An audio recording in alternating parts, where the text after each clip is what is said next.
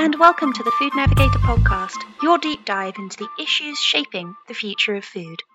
I'm Food Navigator journalist Katie Askew, and today we're going to be talking packaging, plastics, and pollution. Plastic has revolutionised our way of life. In the food and beverage space, it's a cheap, functional, and convenient material that keeps our food safe and prevents spoilage. But there's a but, and it's a big one. Most of the plastic ever made still exists in the environment.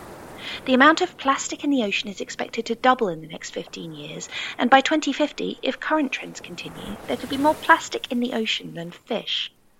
The reach of plastic pollution also goes deep into our soils and groundwater. Plastic particles are a ubiquitous pollutant in the living environment and food chain. For the first time this year, in a study published in the journal Environment International, Dutch scientists even found evidence of plastic in human blood. The plastic problem isn't just an abstract sustainability issue. It's one that's close to the hearts of many shoppers. Recent research from McKinsey found that more than half of consumers are highly concerned about the environmental impact of packaging and are willing to pay more for green packaging.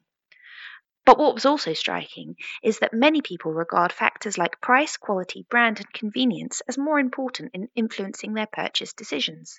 Nevertheless, it is clear that consumers, regulators, and the industry all want action on our plastics problem.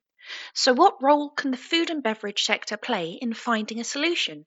What is already being done, and what roadblocks still stand in the way of progress? This is Ignacio Gavilan. I've been with the Consumer Goods Forum 6 years now. This is an organization that brings together retailers and manufacturers from across the world. So think about your Walmarts, your Tesco, your Sainsbury's, and on the manufacturing side, the Kellogg's, the Unilevers, or Nestle's.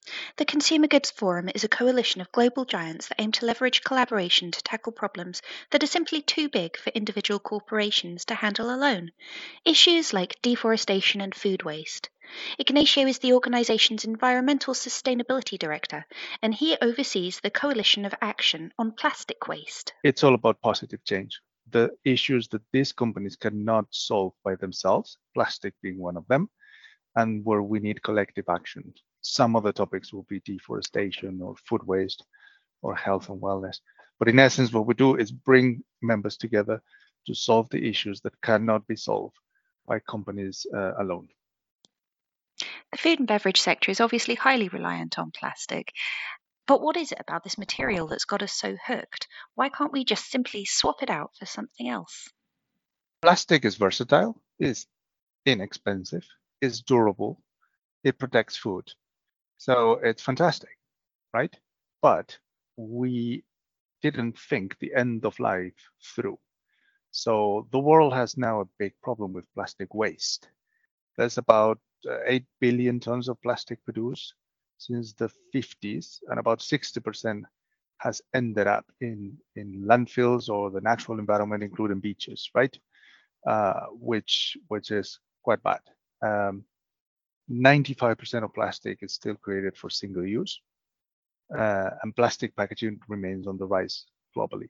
So beating this problem will need action at every level. So what we did in here is create a coalition of action with some of the world's largest brands and retailers, striving to deliver solutions that industry can provide. There's no way a single company can solve this. So that's where collaborative action, because we're talking about a system. This is a systemic change. So a circular economy for plastics is built on the principles of resource efficiency, prevention of waste and pollution, and a low carbon footprint. So achieving this for plastics will require the committed work to eliminate, for example, all problematic and non-necessary plastic items, to innovate to ensure that the plastics that we do need are better, so reusable, recyclable, compostable, and keep all the plastic items that we use in the economy out of the environment. So that's something where collective action, scale, is much needed because it's a big systemic change. If we look at this landscape level and sort of where we are today versus where we'd like to be in sort of a circular future for plastics, what changes need to be made? I think we need to start the fundamental redesign of the way we package our goods. And that's the reason we have created our golden design rules to help companies use less and better plastic. So this provides an agreed template to accelerate into the circular economy I was mentioning before. One reason why plastic ends up in nature is because of the complexity of the recycling process, which can really be complicated by poor packaging designs, by problematic materials and excess packaging. So these golden design rules are already helping companies to combat these issues. We just now need even greater urgency across the industry so that these design changes become the norm. So that'll be one of the ways to help. Is it just about these design changes, sort of what the industry and what companies can do to make their own products more recyclable, or does there need to be sort of change on a policy and an infrastructure level as well? The recipe that we have for the coalition is less and better plastic and a better system, right? So less and better plastic is something companies have control. This is the way they package the goods, right? So they can make choices and they can implement them. But we need a better system. And there are two things in there that are critical. One is have optimal extended producer responsibility systems around the world. The whole piece around collection, sorting, and recycling um, needs to be sorted in many geographies. We would like to see 100% collection and then at least 70% recycling around the world. So those systems, our member companies contribute to, but of course, they are comprised of many other stakeholders, including waste management companies, of course, municipalities, truck companies, the bins. I mean, it's a very complex system, right? So changing that system is very important. The second one is recycling. 99% of what gets recycled today is through mechanical recycling. And we would like to see chemical recycling complementing this mechanical technology. Chemical recycling will allow us to recycle those very hard to recycle plastic packagings, mostly flexibles. The other thing chemical recycling does, if I understand it correctly, is it addresses the problem of making sure that you're getting food grade recycled material back out the other side of the system, right? Correct. Yes. It's one of there's legislation already developed and some of it being developed as we speak. But yes, it definitely complies with policy and with the food safety requirements for sure. A lot of the companies you represent have set some sort of quite ambitious goals around moving their own materials towards recycled material. But I think one of the stumbling blocks that people seem to be facing is that there is a lack of food grade material, that really high quality plastic available on the market. Do you see any other solutions that need to come into effect to really help increase availability there? I think better collection will help because for mechanical recycling, the purer the plastic you get, the better, right? Because if you avoid plastics to come from different origins or be mixed with hazardous materials, that will make the recycling process a bit more difficult. But if we're able to segregate those food application materials into mechanical recycling, I think it will improve. So improving the collection system, and that includes the consumer, right? Because we do have a choice in many cities with a number of bins. So being very diligent on the way we throw away our trash, it's very important because that will eventually give us a much better recycle content. Would you also like to see a regulatory shift in terms of what types of recycling technologies are approved for food grade plastics as well? I mean, even in the EU, I know that there's a whole bunch of different regulations where, a plastic might be acceptable in Germany and then not acceptable somewhere else, etc. Is that level of complexity really a problem for global manufacturers? I think we would like to see the right policies in place for a successful and credible scale up of good recycling technologies. So good principles, for example, on chemical recycling, um, a very clear distinction between those that have a positive LCA, life cycle assessment, providing environmental benefit, alignment on claims and how to operationalize mechanical versus chemical recycling principles. And obviously all of these embedded in policy. It's probably early days in some areas, but we welcome good policies around all of this. Of course, that's the way to scale this up, right? One of the problems with any initiative like this or any issue like this is that you often have very high ambitions, and then the path to exactly how to get there becomes a lot more complicated, a lot more challenging. Is that something that you see with the state of current recycling rates? There are a lot of corporate commitments to really tackle the issue. There are a lot of policy commitments, the EU circular plastics policy, etc., that are really trying to sort of get to grips with the issue, but then the pathway is a lot less clear. Is that a problem that you see? Well, I think the speed of the scale up of something like chemical recycling will require a very compelling business case, right?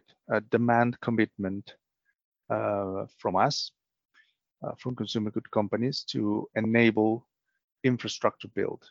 So collectively, we will have an estimated demand of X number of tons per year from the members of the Consumer Good Forum. So that will send a signal to investors who will put money into this technology, right? So that it's never fast. So I think it will take some time. It will most likely start with the EU and UK, the United States perhaps, but I think these new recycling technologies will need some time to develop, 2025, 26, to really get into a serious scale, right? And scale, of course, is the key to making it affordable, because one of the things about plastic is it's really cheap, right? So how do you make, more sustainable plastic an affordable proposition for Mhm. consumers?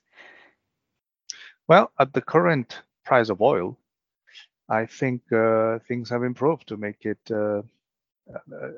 recycling a more compelling case, right? With the price of oil at $60 a barrel versus 130, there's a big difference. So that helps a little bit. And I'm assuming there will be a time where it might be costly for companies, but it's the right thing to do.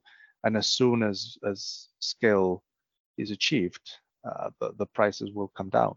So that's it's a company by company decision if they're going to prioritize this or not. But I can tell you from the coalition, all of them want to do the right thing, even if the return on the investment is in the first year or two is not so clear. But we really need to get there's millions of tons of plastic that today go into incineration or landfill or the environment, and that's unacceptable not only for the industry but for us as humanity. And if there's a solution, we need to scale it up. Even if the ROI isn't sort of clear in the first year or two, is there a business case in terms of the relationship that large consumer companies have with their shoppers? Because obviously plastics is a massive issue for a lot of people now. It's really one of the key sustainability battlegrounds. Yep, no, absolutely. And we're hearing more and more from consumers that they want changes. Those changes, as I mentioned, they also include the consumer as well, right? There's more deposit return scheme systems around, which obviously represent a change in the relationship with the consumer, because now there are certain things that consumers can do.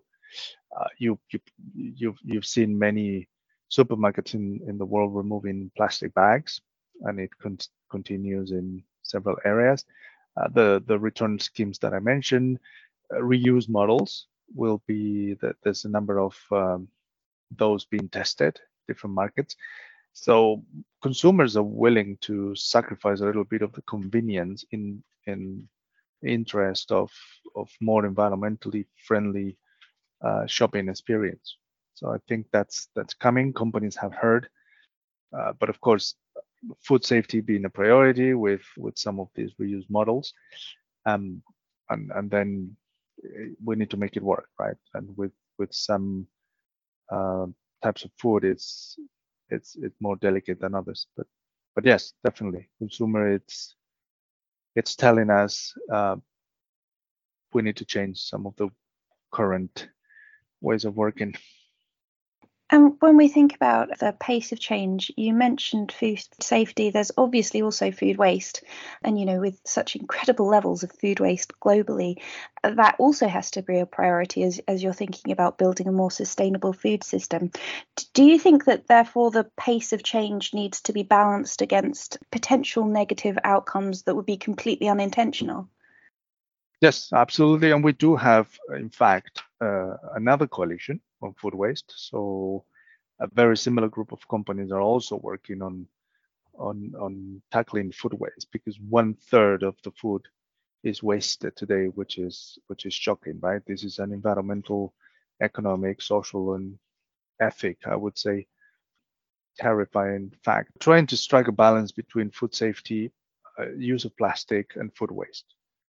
And there are a few examples here and there on how to reduce plastic or use a different type of plastic or packaging material to increase the shelf life of some products, and therefore managing food waste a bit better. But again, it also starts by companies measuring, reporting on food waste, creating a baseline, and focusing on those products that are perishable, that create more problem, fruits and vegetables, dairy, etc. So we're trying to keep these activities in parallel as well, to make sure that by improving one, we don't really create an issue on another one.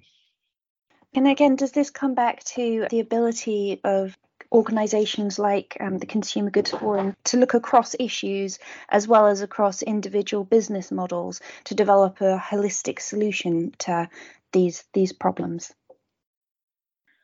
Guided by the global commitment that we took with the Ellen MacArthur Foundation, the New Plastics Economy Global Commitment, we endorsed that vision back in 2018.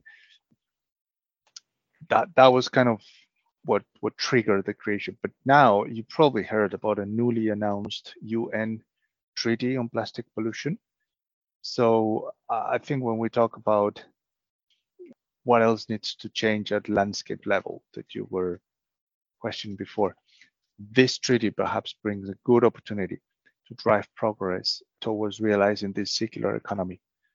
We welcome not only legislation, as I mentioned before, or the right legislation, but also the creation of a treaty that might put the issue in a better place, and rather than erratic sort of actions. And the critical thing about the UN treaty, of course, is that not only is it global in scope, but one of its aims is to make sure that no sort of markets get left behind, right? That's the aim. It'll take a few years to develop this. I think the target is 2025 for signature. So between now and 24, there'll be a series of discussion.